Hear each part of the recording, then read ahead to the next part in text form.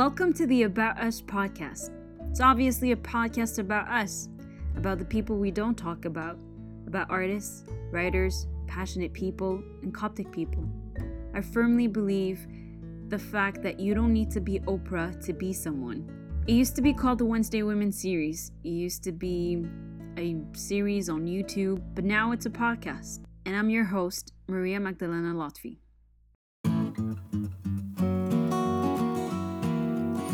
Today's guest is someone people have been anticipating to hear.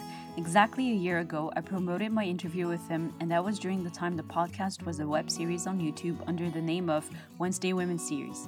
He's a very busy person, and so am I, so we only got to collaborate once, which was creating a trailer for his interview and a photo shoot with colorful smoke bombs. And that is, I hope you guessed it, DJ Majd. Majd isn't your typical DJ. Humble, polite, knowledgeable, and supportive are part of what I would say his resume. He's not afraid to share with people his social media tricks. He creates great mixtapes, and probably he's one of the greatest entertainers in Montreal. Other than knowing how to speak 4 languages and make a crowd dance, Majd prioritizes quality of service, being kind to others, and diplomacy. On that note, here's Majd in his own words. Today I'm with one of the coolest, smartest, and most awesome people Montreal has ever met, DJ Majd. He's a hard worker, and what I admire the most is his ability to trust people's creative eye and to make a crowd go out. So Majd, welcome. Wow, I was not expecting that intro. No, it's a true, honest introduction. Yeah. Hey, thanks for having me, Maria. So how are you? I'm doing great. How are you? Good, not bad. Yeah. Good. Do you like fall? Do I like fall? Yeah. What's there not to like? I mean, it's like the agony, like the most like dying season where everything dies and. Wow. When you look at it that way, I guess it's a bit different. But I just feel like people, we love the weirdest stuff. Like we love fall because of like Halloween and pumpkin spice latte, whatever. But when you think about it, it's like the cruelest season. No. Is it? I mean, spring is supposed to make you like, it's blooming season, right? Right. Everything's just, it's a rebirth, whatever. And like winter is not that bad. It's all white. It's pretty. Yes. Right. And fall doesn't have these colors? It has nice colors. It does have nice colors. But like just for a short period of time. I think the transition is what's sad and it puts people down. And you feel it. Yeah. Those gloomy days after the summer, people get a reality check that winter is coming in a couple of months. So they start feeling bad already. But then you get these nice sunny days in the fall and then people's moods change right away. Like today. Yeah. Today's a very nice day. So tell us more about like you and who you are, where you come from. Right. My name is DJ Majd. I'm a DJ in Montreal. I've been DJing for 7 years now. And today, I'm lucky to be playing regularly every weekend. Friday, Saturday, sometimes Thursday, Friday, Saturday. Whether it be nightclubs, private events, bars, whatever the gig is and wherever people need me, I'm there to play good music. Where did this like passion came from? And when did you start? So I started back in 2009, I would say. I saw a DJ play an event back in Jordan. That's where I was living. And I just fell in love with it. I fell in love with the idea that you can play the music that can affect people's moods and not bring it down, but like bring them up, give them happiness, give them joy, and maybe let them escape from whatever is going on in their lives for just a brief moment so that they can have a good time with their friends or whoever they're with. And that influence that you can have on people is so powerful, and it brings me joy to be able to be in a place where I can bring joy to others with my music. So since that day, I spoke to the guy that was playing. We connected. He gave me a couple of tips. We sat down a couple of times and he showed me a bit of what it is to be a DJ. I was 15 at the time and really didn't know where I was going to go with this.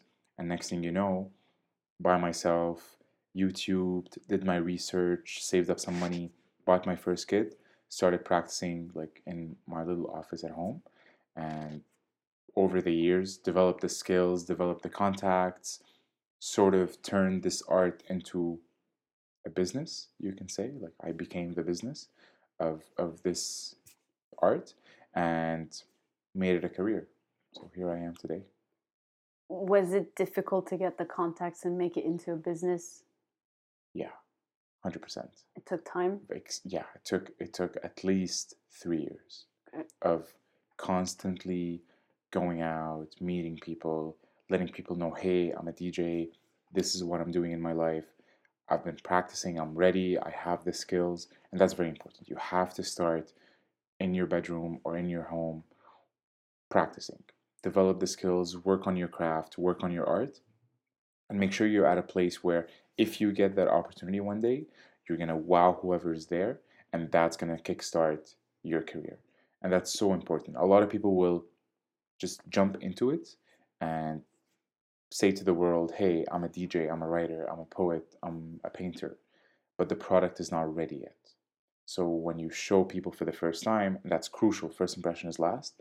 So when you put yourself to the world and it's not your best, people might not react the way you would want them to. So it's very important to get to a point where you're comfortable with your art and the quality of it before you show it, because once you start on the good foot, it's a Hail Mary going forward. To me, what's like really intriguing is how you have this like marketing mind. Like you started out as a young age. We had conversations before about like you getting out there and like, promoting your stuff, whatever. But I feel like to have this like logical mindset and even like wise, like, to have this businessman mentality, like for me, it's like something for old people, like how did you like get yourself into it? Like, do you study that? Do you, like, is it in your blood kind of thing, like, I don't know. I don't know if it's just being Syrian by nature. That's the thing I was gonna say. A lot of people will tell you, he's Syrian, he's got that in his blood, like the whole business mentality, how to sell, how to make money. I'm not sure. It could have been my upbringing. It could have been my parents' influence, my environment's influence. I was born and raised in Syria. I lived for some time in Jordan before I moved to Canada. So it could have been that Middle Eastern sort of go-getter, sell whatever you can mentality. I don't know. I don't know. But it's also like thinking of every detail possible. Like it's like, setting boundaries and like your reputation as a DJ, or like, or like choosing your outfit. Like people don't think it's important, but it is, and it's like building the whole brand. And like, to me, like I only learned this like just recently. Like it's not I don't know. That for me, that was impressive. Like, oh my god, he's thinking like, and isn't it exhausting to have all this in your mind and like, okay, I need to do this, it has to look like this, like, I don't It know. is. Yeah. It's exhausting, it's draining, but it's worth it. Okay. And for me to come and say there's a science behind it or there's a plan is, people might believe that. People might say, yeah, he's right, he's got a point. But the best evidence is look at what the people that are doing it right and what their tactics are, and you'll see they are working on their brand. Like if you look at the biggest DJs in the world, you'll say every DJ has a brand, has an identity, is portraying themselves a certain way, which is who they are, but it's just on steroids because they need to push that image to everybody in the whole world to make sure that whenever you interact with them, you're getting, even if it's the interaction is for a split second on a picture on Instagram, you're getting what the brand is and what the person is portraying from that short period of time. So it's very important. If the successful ones are doing it, then that means it has some sense and logic. And that's the idea behind building a brand. You're not just an artist, I feel, needs to have a business mentality if they want to make a living out of their art. In some occasions, the artist will just focus completely on the art and neglect the business side, but you'll see that there's a business machine in the background running whether it is the marketing, whether it is the operations, whether it's the distribution of the content. There has to be that involved in some way. At this stage in my career, I don't have somebody to do it for me. And if I want to make money and I want to make a living out of the thing I love most, I need to incorporate the business side of it by myself. So it's sort of being uncomfortable with your life, that you have to push yourself to do the other things that you might not necessarily love doing to be able to survive. Do you ever become comfortable with it? With what? Like this business side, or like even if you don't like it the most, have you gotten to the point where it's okay, it's part of it, I'm used to it, like it doesn't bother me anymore, or like? So by uncomfortable, I didn't mean bothered. Oh, okay. It never bothers me, but it's uncomfortable in the sense that you have to do it perfectly and you have to do a lot. Okay. And whenever you do more, you don't plateau. There's more to do. Okay. So a simple example is whenever you get your website done, then you think, oh, it's done. I have my website done, I have my social media done, but it's not done. Then there's more than that. You move on to the step where, okay, now I need to go on a network. Then, okay, once you go out and network, what's the next step? Okay, maybe now I can host my own event and invite people to come and meet me. So there's always more to do when it comes to how can you work on the business side of your art. And I find that's uncomfortable because that's how you progress. If you see that you're in a position of comfort, then you're plateauing. You're not moving forward. And when I look back on my experience, the moments where I felt a progression in my career was when I was uncomfortable with the position of my artist side of things, and that moved me forward. So it's important to stay uncomfortable to always keep progressing, especially in the business side. What are the misconceptions about being a DJ, or do you feel misunderstood at times? There are so many, and it's hard to put them in a list. But What's something you've heard? Well, I don't know. You no, tell me. I actually had like I guess stereotypes, or especially before meeting you. Like I remember meeting someone, a DJ, but they had this like kind of show off personality, like kind of nonchalant, like Yeah. and it was like, oh, it's not pleasing to meet someone like that, or like just you feel like they're not attainable, like they're or not friendly. Right. And for me, it was like something that wasn't necessarily serious. So like someone who's just making music, like you don't see the art behind it, you don't see Right. the effort. It almost seemed like effortless, yeah. And then like never really had a positive picture, I don't know, Of DJs? yeah. Okay. So it's funny you bring that up. That's probably the number one thing we hear Okay. is the cockiness, uh, the putting ourselves in the clouds and everybody else is beneath the DJ sort of thing. You hear that a lot. I think my top three stereotypes would be DJs are cocky, DJs are not approachable, like they're not friendly. So even some of them are cocky, but some of them might be the friendliest people, but they'll still see themselves above everybody else. Uh, but the second stereotype is definitely not being approachable. And then the third one is, I guess DJs might feel like the world revolves around them. Okay. So these would be my top three stereotypes. To address the first one is DJs are confident. I would say not cocky. Some, yes, and I've met DJs in the industry that are, but I feel cockiness might sometimes blend in with confidence. And if you catch the person at the wrong moment, you might get the cockiness out instead of the confidence. But DJs by nature, we kind of have to be confident because we're in a room. Sometimes all eyes are on you. So if you show a sign of or a lack of confidence, people are not going to react the same way about your music. So it's important to be confident in your position and in your skin, especially where you're in a place where you're playing the music for people to dance to, because people are looking.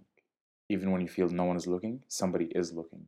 And if you show a sign of or lack of confidence, people are not going to have faith in you. It's like a doctor, right? Like it's, I mean, DJs are not saving lives out there, but to make the comparison, if the doctor comes in and he's explaining to you what the surgery is going to be like, if you don't get confidence out of the doctor, you might not have faith that the surgery is going to go well. So it's very important for them to portray confidence at a certain level. And that's what DJs need to do as well when they're playing the music. If they play songs that people have never heard, you need to show confidence because people will react to that. Do people like not necessarily judge you for being a DJ, but see like they always bring up the bad side of it? Like, oh, it's like a night thing and it's always like in clubs or like, Right. there's alcohol revolved, like, involved, sorry. Like, is it, yeah, like, do you get that often or from adults more than friends maybe or? You hear it, Okay. right? You in the tone, under everything, even if it's not put out there to your face. Yeah. When you're talking to people for the first time, and then they know that you're a DJ or they hear it and they're like, "Oh, you're a DJ! Like tell me more about that." But then you hear what's going on in their heads, even without them saying it. And I guess that's okay. I mean, if you work in the nightlife, I work in both nightlife and private events, but if you work in the nightlife, it's seen also differently than private events. It's less clean, sort of. Yeah. There's What's your alcohol. opinion? Do you feel like you're working in a less clean environment? Do you feel like do you feel bad about it or? No, Okay. no. I feel it's music. Okay. To me, whatever the environment is, I'm curating music to the people that are there. You're in your bubble. Right. Like I'm in my zone. I'm doing what I love. And some people might be there with different intentions. Some people might be there just to have a good time, dance, forget about the bad day they've had at work or whatever is going on in their lives, right? Some people are just there to escape. And these are the people I'm there for. I'm just humbled and lucky to be in a place where I can do what I do, even if it's for one person out of 100 people in the place. What are the challenges you face or you have faced like growing in your career or even now like as you're growing? From what sense? From like a business side of things, from Any sense. there are so many. Oh man. Your top three, like the Top three misconceptions. challenges. Yeah. Okay, well, but let's do one on the business side, Yeah. and then one with your equipment. Like, was it hard to like I don't know invest in that, whatever? Okay. The marketing part too. Like, I'll give you three challenges. I'll give you one on the business side. I'll give you one on my personal side, and then I'll give you one on the artistic side. Okay. And the actual talent that comes behind it. So on the business side, it was challenging to get clients at first, right? The start is the most challenging part of it, I find, and it doesn't get easier. First, you need to showcase to the world that this is who you are and this is what you're doing and you're good at it, so people can hire you. Now, once people hire you, then you need to prove yourself over and over again and you need to be consistently on your A game.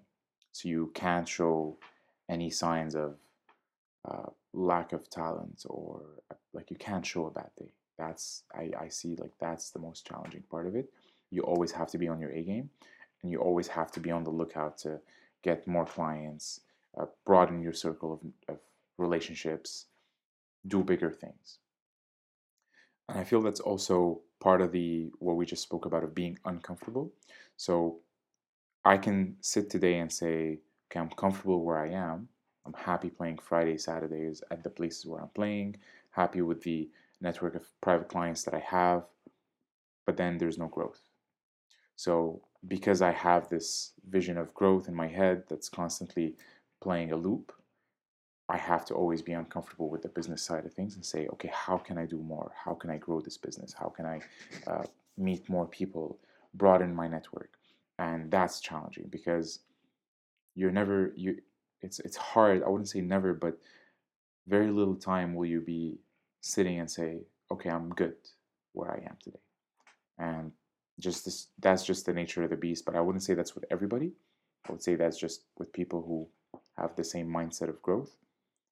The second challenge when it comes to the personal side is really maintaining a healthy lifestyle.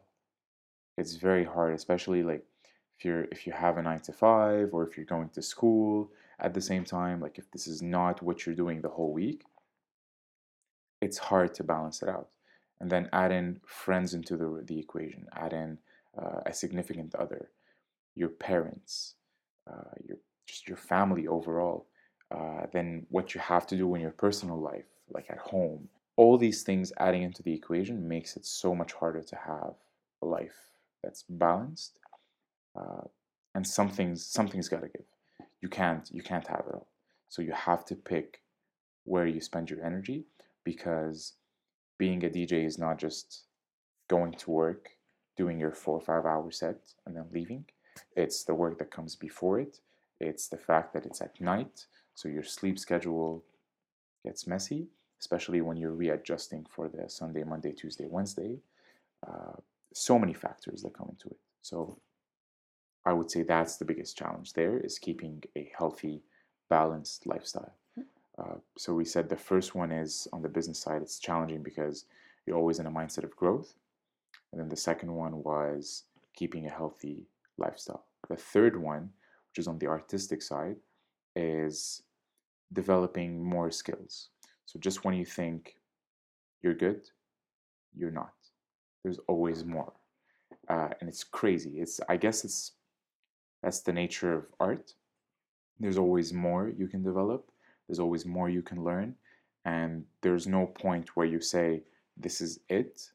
I sort of mastered the game of DJing, because you can go online and you'll see somebody else doing something crazy and you'll be like, wow, I'm so behind that point that I have 2 years to just get to that point. And that's sort of the struggle, which ties in a bit into the growth mentality, is that you're never comfortable with your own talents. You know you're good, you know you can deliver quality, but who are you benchmarking yourself to? Are you benchmarking yourself to the best DJs in the world, or are you benchmarking yourself to the best DJs in the city? Uh, who are you comparing to? And it's this idea of you're always trying to be the best you can be when you compare yourself to the people that are on the top ranks of the world, and you see them doing these crazy things with their art, and having that comparison makes it challenging, because you're always sitting and trying to figure out, what can I develop, what talent do I need to work on, what skill can I push forward for the next few months or year. uh, and I would say that's the inner artistic struggle that comes with being a DJ that wants to grow and do great things. And how'd you get the motivation for all this? Wow. You don't.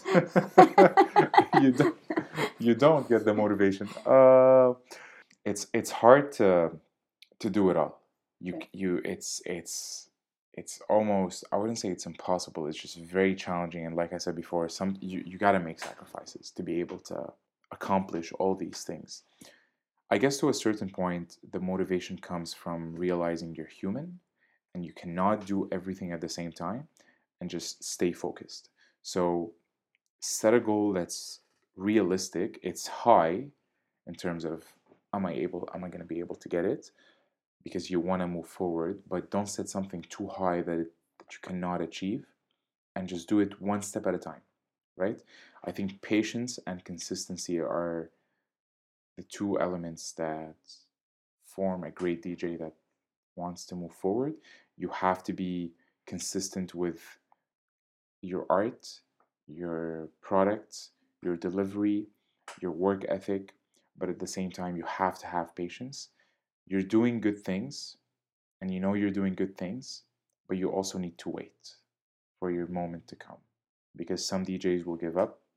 Well, I guess any artist might give up at some point and be like, I can't see the fruits of my work. The moment will come. And I think these two things motivate me, because you know life will serve its purpose at some point if you're doing the right things. Do you have a message like you want to, advice you want to tell like people starting in that industry, or like, fans of music, Right. or, I'm not at a place, like I'm not so high on the echelon of DJs to give advice, but But if you had one thing at least to say, or that someone told you and then it kind of gave you a push, or don't do it for the money. The money will come. Some people might start it because they think they're going to make money right away. Then when they realize they're not, then they just give up. That's why money is the wrong reason to start doing this whole thing at the beginning. You have to start it because you love it. If you don't love it, just don't do it. Do something you love. And if you love it, it'll help with this whole consistency, being patient, and working on your craft because you're enjoying what you're doing at the same time and you're okay with the struggles that come with it. How do you see yourself in 5 years? And like, do you have future projects or like biggest dreams you don't mind sharing? Or... Yeah, definitely. I mean, if I look back, every time I had a 5 year goal, I was on the complete opposite side. I wouldn't say 5 years, I feel like nowadays is too long to have a goal. It's like life is changing so fast. Things are moving at a rapid pace that 5 year goals don't make that much sense anymore. But if I were to give you a 5 year dream, it would definitely be DJing at a world stage. So being able to meet different people from across the globe, share my music with them, be in festivals, playing to these people, that would be the dream. Do you want to have your own like album, like DJ Snake? You know. Yeah. So I'm not at the production level yet. It's definitely a plan. Hopefully in the next year or two, I can start developing that craft. It's a completely different side of things. So DJing is one thing and production is, oh my god, it's just another beast. But I know what it takes, right? If it's the same way my DJing start, I can start it again with being a producer. And especially now that I have more experience with music, I feel like a kickstart there would be easier to achieve. It's still challenging, but because of my DJing background, I feel like production would be a bit easier. Definitely over the next year or two, hopefully, if I'm able to concentrate and put my energy into that, if that's where I need to put my energy, then yeah, why not? You're more of a go with the flow person, or you In like what to sense? think ahead, like plan the future, and or you just go day by day. Whatever happens today happens, and then tomorrow will take care of its own. It's a dual approach. So you have, I wouldn't say you have to, but I like to have a big idea that I know is going to take years to develop. I don't put a timeline on it, like a specific timeline, because the idea is vague in itself, but it's there. You want to get there at some point, and then everything you do on the short term, you make sure that in some way it's leading up to that or it's contributing to that. So if I want to be on a world stage, there are a few things that it takes to be there, right? It'd be definitely a big plus to produce your own music. So that would be part of the short term plans. Uh, get an agent, start working with artist managements. So that would be another short term plan that you would work towards, right? All leading up to the big idea of being on a world stage. So I feel it's important to have a big picture, and then everything you do on the short or medium term, you make sure in some way it's contributing to that big picture. What's a typical day when you have a show at night? Do you have a routine? Do you have like, how do you prepare it? Yeah. How's Mash in his day like as a DJ? I wake up, I make tea, I get interviewed by Maria, and then I go to my gig. That's what happens. Uh, it's it's basically on a Saturday morning. Yeah. Well, I usually can't wake up at like morning. I'm usually up at noon on a Saturday because you're playing Friday night and you're back home at like 5 a.m. Okay. So I need my sleep.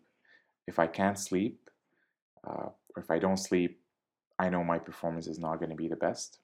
So I need my rest. I wake up. It's important to have breakfast, but at that time it's like lunch. So I have that. Uh, sit at my desk, look at the new music, look over what I'm gonna do like at night, see what can I bring into this experience that I'm gonna deliver that can change somebody's, I don't want to say life, but it can change somebody's night at least, make them feel a certain way. How can I be special? How can I be different? So that's part of my music searching process. And then Do you get a lot of emails, inquiries? yes. Okay. I try not to answer them over the weekend Okay. because I want to focus on the show. So I'm just giving you an example, like if I'm playing at a nightclub. So tonight I'm playing at a nightclub. and that's what I'm doing. So after this is done, I'm probably gonna go to my computer, look up the music that's coming out, uh, work on my playlists, see what's special that I can bring in.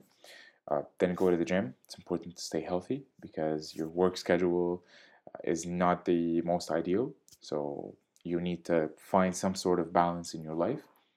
And then I come back home, eat, take a little nap. It's important, and then go refreshed. Play the gig, come back home at 4, go to bed. Do you ever get nervous I before? it depends. Yeah. It depends. If the show I've never played before, it's the first time. Uh, yeah, I do get some butterflies because you don't know what to expect, and it keeps you on your tippy toes. And that's what's fun about doing private events is that they're always new. It's not something you do regularly. Nightclubs, if you're at the same club every week, every Saturday, every Friday, then you're used to it. You know the type of crowd that's going to come. You know the place. You're going to go into your DJ booth and you've been there 1,000 times before. So it doesn't make you as nervous, right? Like the clubs where I play at today, I feel like I'm accustomed to them. So I'm not as nervous as I would be playing in front of like a big crowd for the first time at a festival. What has been your favorite memory, like your favorite show you played, Yeah, last year we did a Halloween party. You were there. That's the Oh, one. that Yeah, was your favorite? No way. that was one of my favorite gigs because it was such a big crowd. The energy was just on a different level, and I had a good time. I had a really good time. Yeah, Yeah, that filming that was something also out of my comfort zone. Like I never filmed in a big crowd and a yeah. lot of people. It was fun. It How was did you fun. feel? Yeah. Were you nervous? Yeah, Yeah. yeah, yeah. Like I'm so like I'm a beginner as a photographer or Right. like as a film like video maker or whatever. So that was I think my parents were also stressed out, so they stressed me out too. Like, Yeah. where's this place? What club? What like what? Why is it so late at night? Like it was.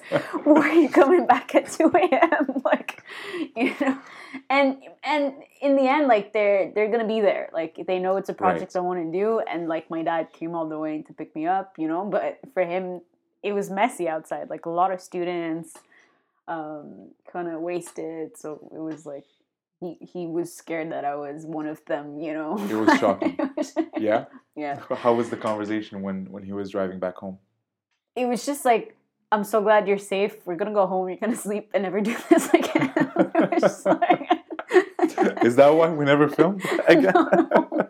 No, we did another project too. Remember, for school, like the TD bank. Oh yeah, that's true. Yeah, like they were like cool about it. That's true. That was with you. Yeah. Yes. I remember. Oh my God, that was so long ago. So they didn't mind, but like they were still like they need to have a visual like aspect of it, like where Right. exactly like, what's happening. And I'm an only child, right? Like Okay. they only have me, so if if something happens, yeah, God it's like forbid. they have nothing, yeah. Okay. Yeah. Got it. Yeah. Got it. Oh man, but I was happy you were there. Thank you. Yeah, it was fun.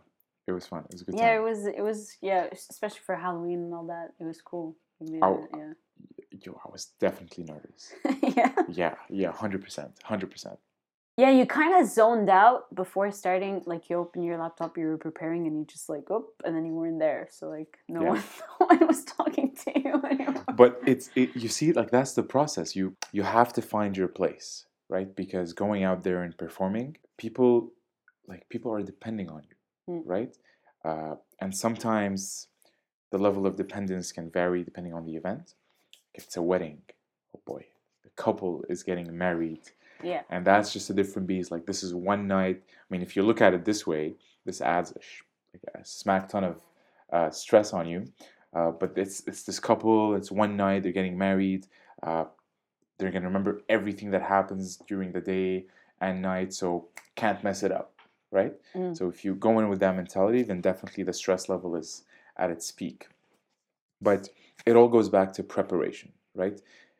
I deal with that by being prepared 100% and maintaining emotional intelligence and stability. So, whatever happens throughout is not going to stress you out because you're a pro, you know what you're doing, and you're comfortable in that zone. Plus, you're prepared on top of everything.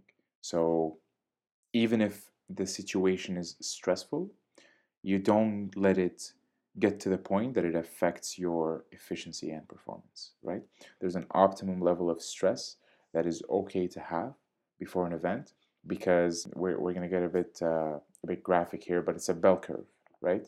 So if you can imagine a bell curve where on one axis you have stress levels and on one you have your efficiency, you need to find your optimal level of stress where you maximize your efficiency, because beyond that is just downhill. You're going to have a breakdown and your performance is going to go down.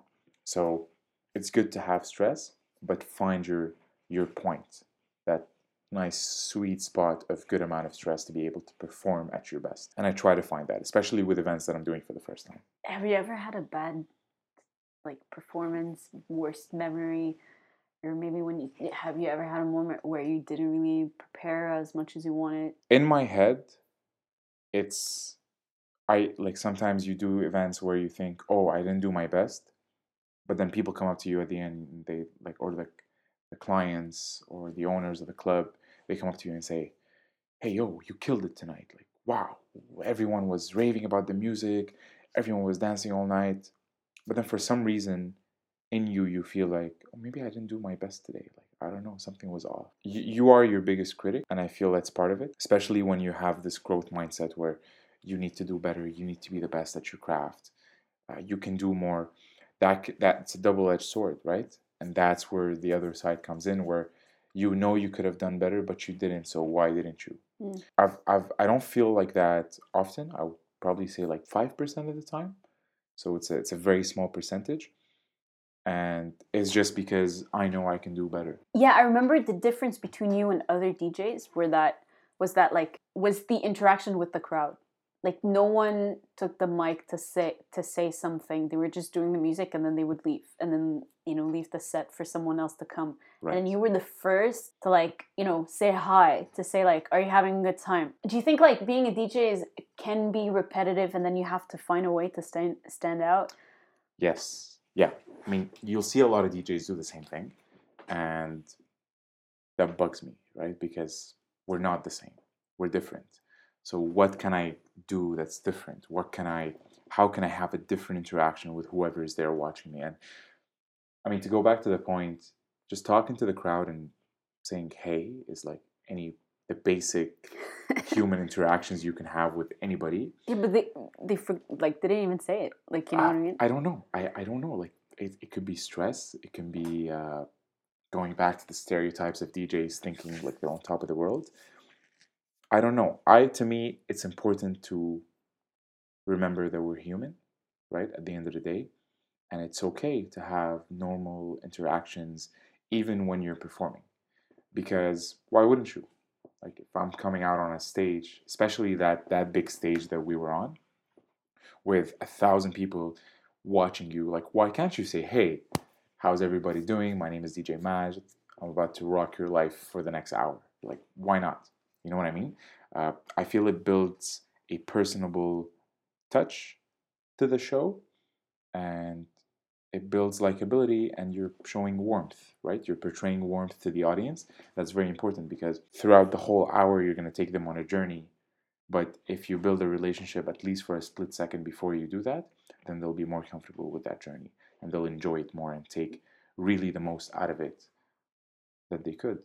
Just taking a short break from the interview to remind you to follow DJ Majd on Instagram. Just type at DJ MAJD MTL, so DJ Majd Montreal. You'll find him on Instagram, and also follow his company Back to Basics, so at BTBMTL. Follow him and support him.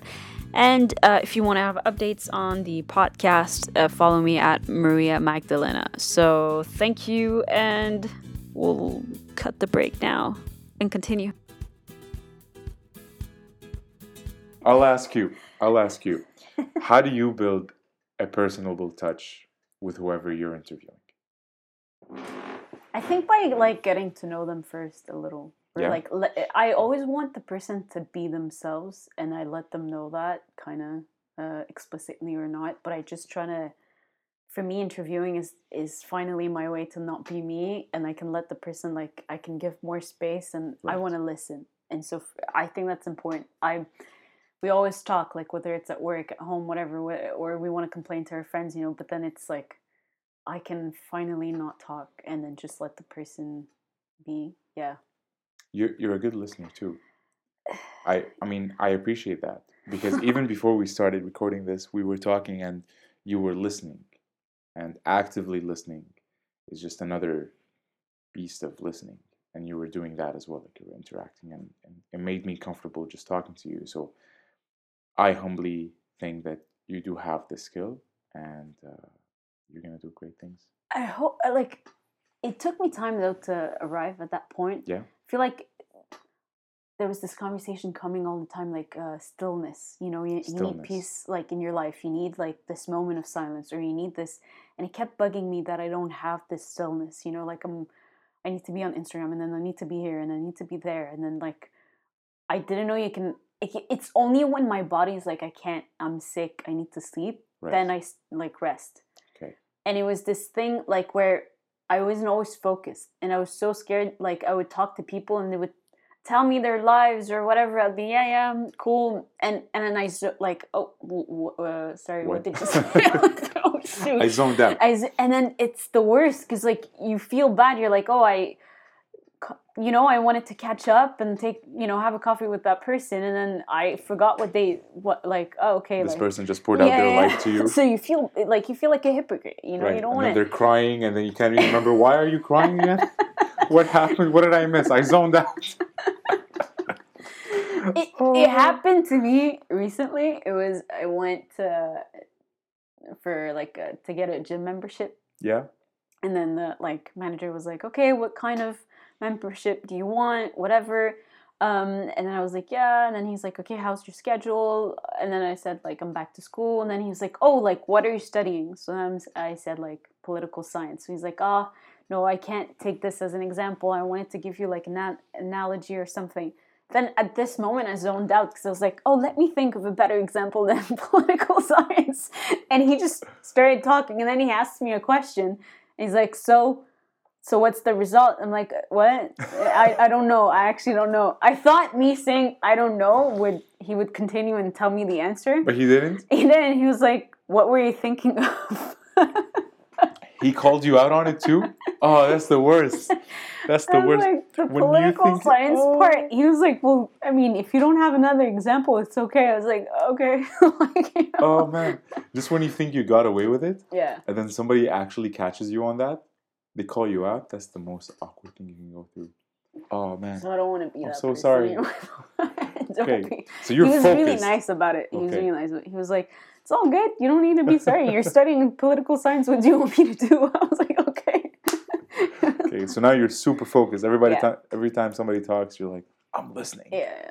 Okay, but it also makes you, like, professional too. Like, you can't, like, I don't know. It's important. It's important. People have a lot to say. Yeah. So do you. So it's good to have a balance between listening and actually speaking. Yeah, I think it's like a generational thing. Like, I feel like nowadays, like, people feel the need to express, and there's this, like, like, people push others to just, like, go ahead, talk it out. Whether it's writing about it, whether it's performing it, whether it's, like, seeing, someone, like a therapist or something. Like, now it's more than ever, it's not a taboo thing to, like, overshare. It's like, we want people to share. Like, we will never share enough. It's like, I don't know, I believe in that a bit too. Like, there's a limit for sure. I think you shouldn't blurry out the line between your private life and your public life. Like, there's a thin line that needs to be respected, but at the same time, don't be, like, closed about it, like, yeah. And how do you feel you developed that over the course of you doing interviews? Because for me, like, me as a person without the interviews, it was writing. Right. I always felt like, let's say I have a conversation after 2 hours, I'm like, oh, I didn't even say what I wanted to say. So then I would write about it, so it's said somewhere, In interviews, like I can prepare questions, but I'm actually always thinking of the questions that aren't written down and that will come out when the person's talking. Like I'm always excited about oh, maybe he's gonna teach me something new and then I'll have a question, like, yeah. So, but that's cool because then it's improvised, but it's also natural and it's meaningful, right? Yeah. Like you're having a conversation with somebody. That's cool. Yeah. That's good. That's good. You can build really strong relationships doing that. I feel like that's lacking nowadays sometimes. Yeah. Especially with screens being everywhere. We lose that, right? And we want that instant gratification whenever it comes to getting an answer or getting a conversation. We want like everything so instantaneously. Like sometimes I talk to my dad and I ask him a question and then I expect like the answer right away. But then he goes on tangents and he tells me like these long stories and I never get the answer. And I get so frustrated. I'm like, man, like just tell me the answer to what I asked. Like I just want that. But sometimes it's okay to have these tangents and to go on these conversations because why wouldn't you, right? Like what's holding you back from doing these things? What's the rush for, right? You'll get the answer when you get the answer. No one's going to get hurt if you get it like an hour later or 2 days later. It's okay, especially if it's not an urgent matter. But it's okay to enjoy these moments where things just flow naturally and don't have to be scripted. Well, I think for the generation before us or like our parents, they're more used to storytelling than we are. Yes. We want a summary of the story. We want, and that scares me. Like I'm scared that I'll never get the time to actually like, okay, Dad, tell me the story of your life. I really want to learn everything, the lessons, and that, like you want to cherish that time because it's I do that often, especially with movies and like and I skip through. Netflix is so bad. They have like this feature where you skip 15 seconds or 10 seconds. Oh man. YouTube, everywhere.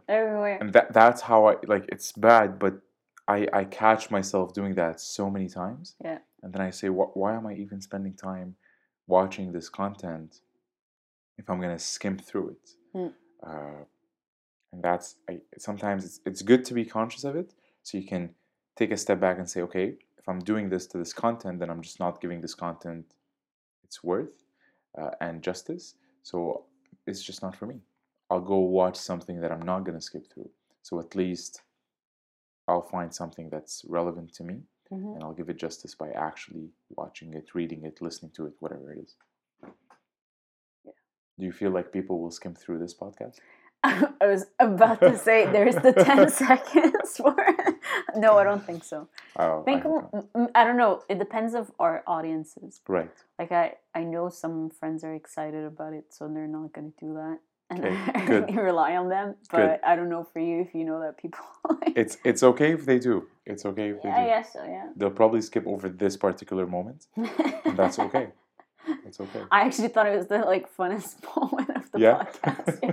One last thing. What's your political stand for the elections coming up?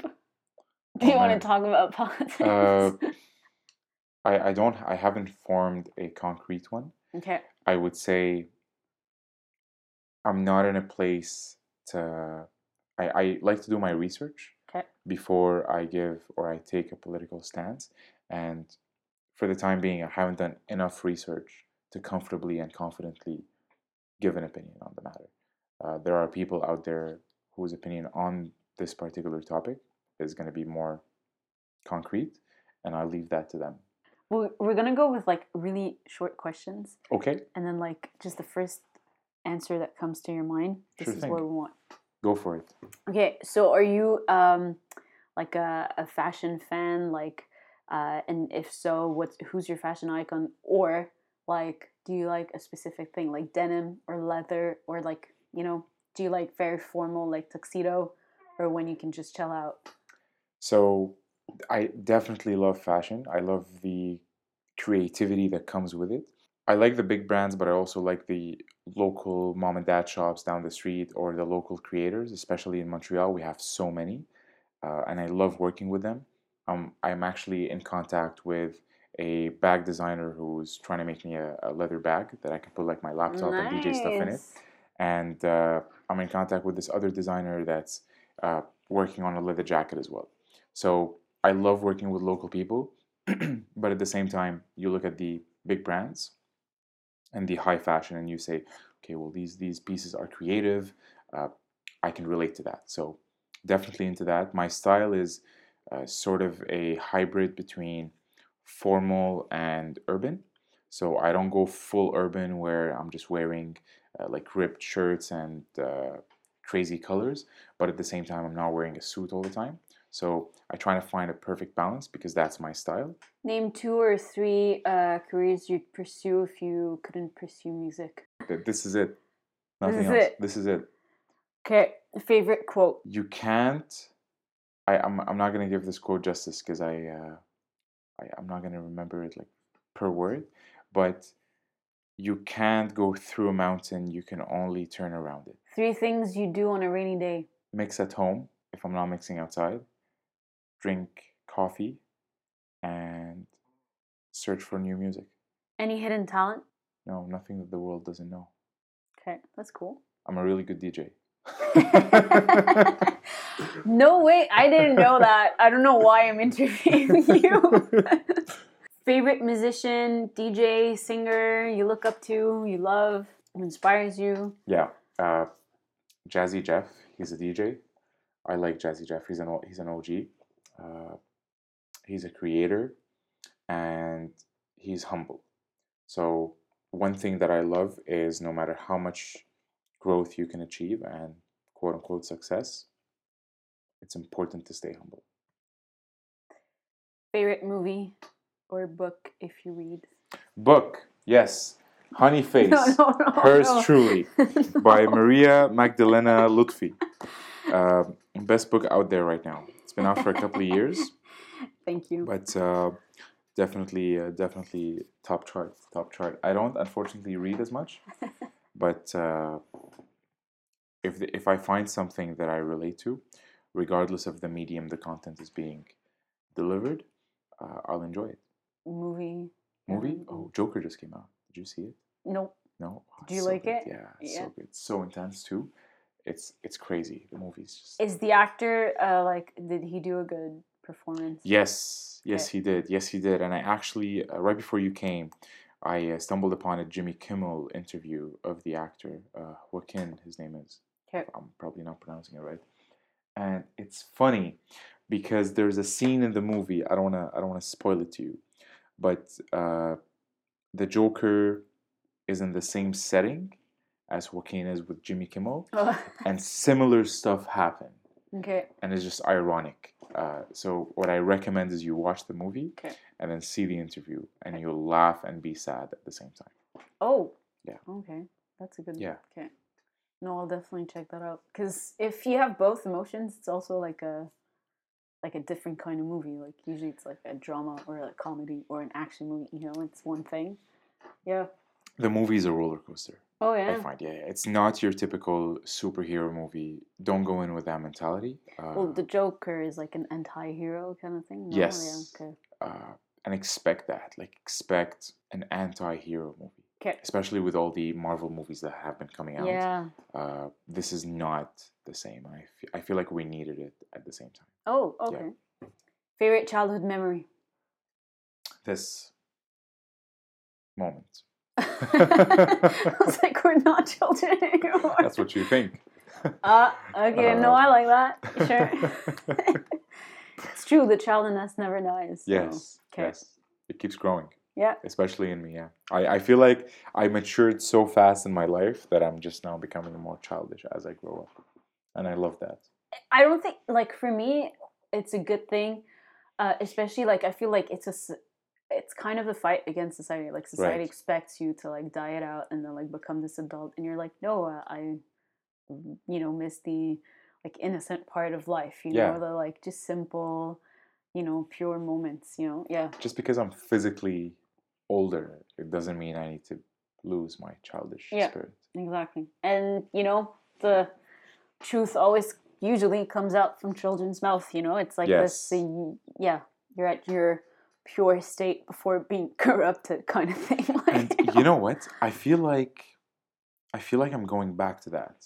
Just Yeah. like the fact that you're unfiltered and you're telling it like it is. Because life was so much simpler back then. Yeah. And I feel like we need that sometimes. So it's good to bring it back. Favorite country or city or place? Syria is my home country. So I would say that's my favorite country. I want to go back. A city that I have been to that I loved was Madrid. Madrid is beautiful. I thought you were going to say Barcelona. Yeah? Yeah. Last time you met me, I had been to Barcelona. Yeah. And not to Madrid. Okay. When we filmed. And that was my favorite city back then. Okay. Now it's Madrid. Favorite food? Syrian. Syrian? Syrian food. Yeah. All the way. 100%. Is there a particular recipe? Oh, man. Can't say that. I love kibbi. You like kibbi too? No, I'm just glad that it's the same answer a year ago. So like the core essence really? of mesh hasn't changed. It hasn't changed. Okay, cool. So I remembered what I wanted to say. Yes. About your performance during Halloween. Yes. You're maybe the only DJ that like incorporated cultural music. There was at some point like some Bollywood like music, and there was a point and that hit me because like. And then you also went a bit like vintage, you threw some throwbacks and then you came back. Like, do you take like, I don't know, like, does it take time to plan these sets? Do you know you're gonna like, no? Okay. No. It's in the moment? It's if I say yes, I'd be lying because there is preparation, right? Okay. You can't just not look at your music for a week and then go out there and say, I'm going to just play every song as it comes. You have to cater to the events. But I don't go out there planning literally every song. I go out there at least with, if I'm playing an hour, I'll probably go out there with about 500 songs that I might play. I'll end up playing 50 of them. But I'll create a world of music that I feel is going to work with the vibe. But my musical library will be available at my disposal during the event. So I have access to, say, like 50,000 songs, right?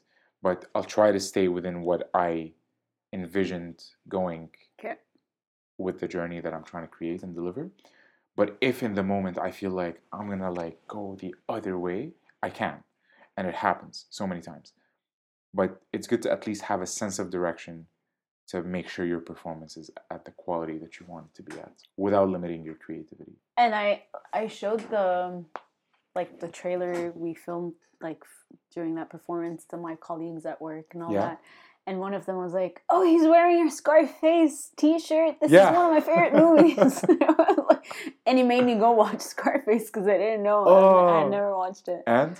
I like the movie a lot. Yeah, it's a good movie. He said you chose right. You chose the right t-shirt. Good. That's awesome. Yeah. I'm glad. Say thank you. Yeah, that's it. This is it? We're done? Yeah, we're done. Awesome. Well, hey, look, thanks for having me. Thank you. You're very sweet. Thank you for your time. Thank you. We hope you liked this episode. If you liked it, please give it a thumbs up and comment, give us your feedback. And if you have any suggestions, let us know in the comments. Thank you, and see you soon for another episode at the About Us podcast. Bye.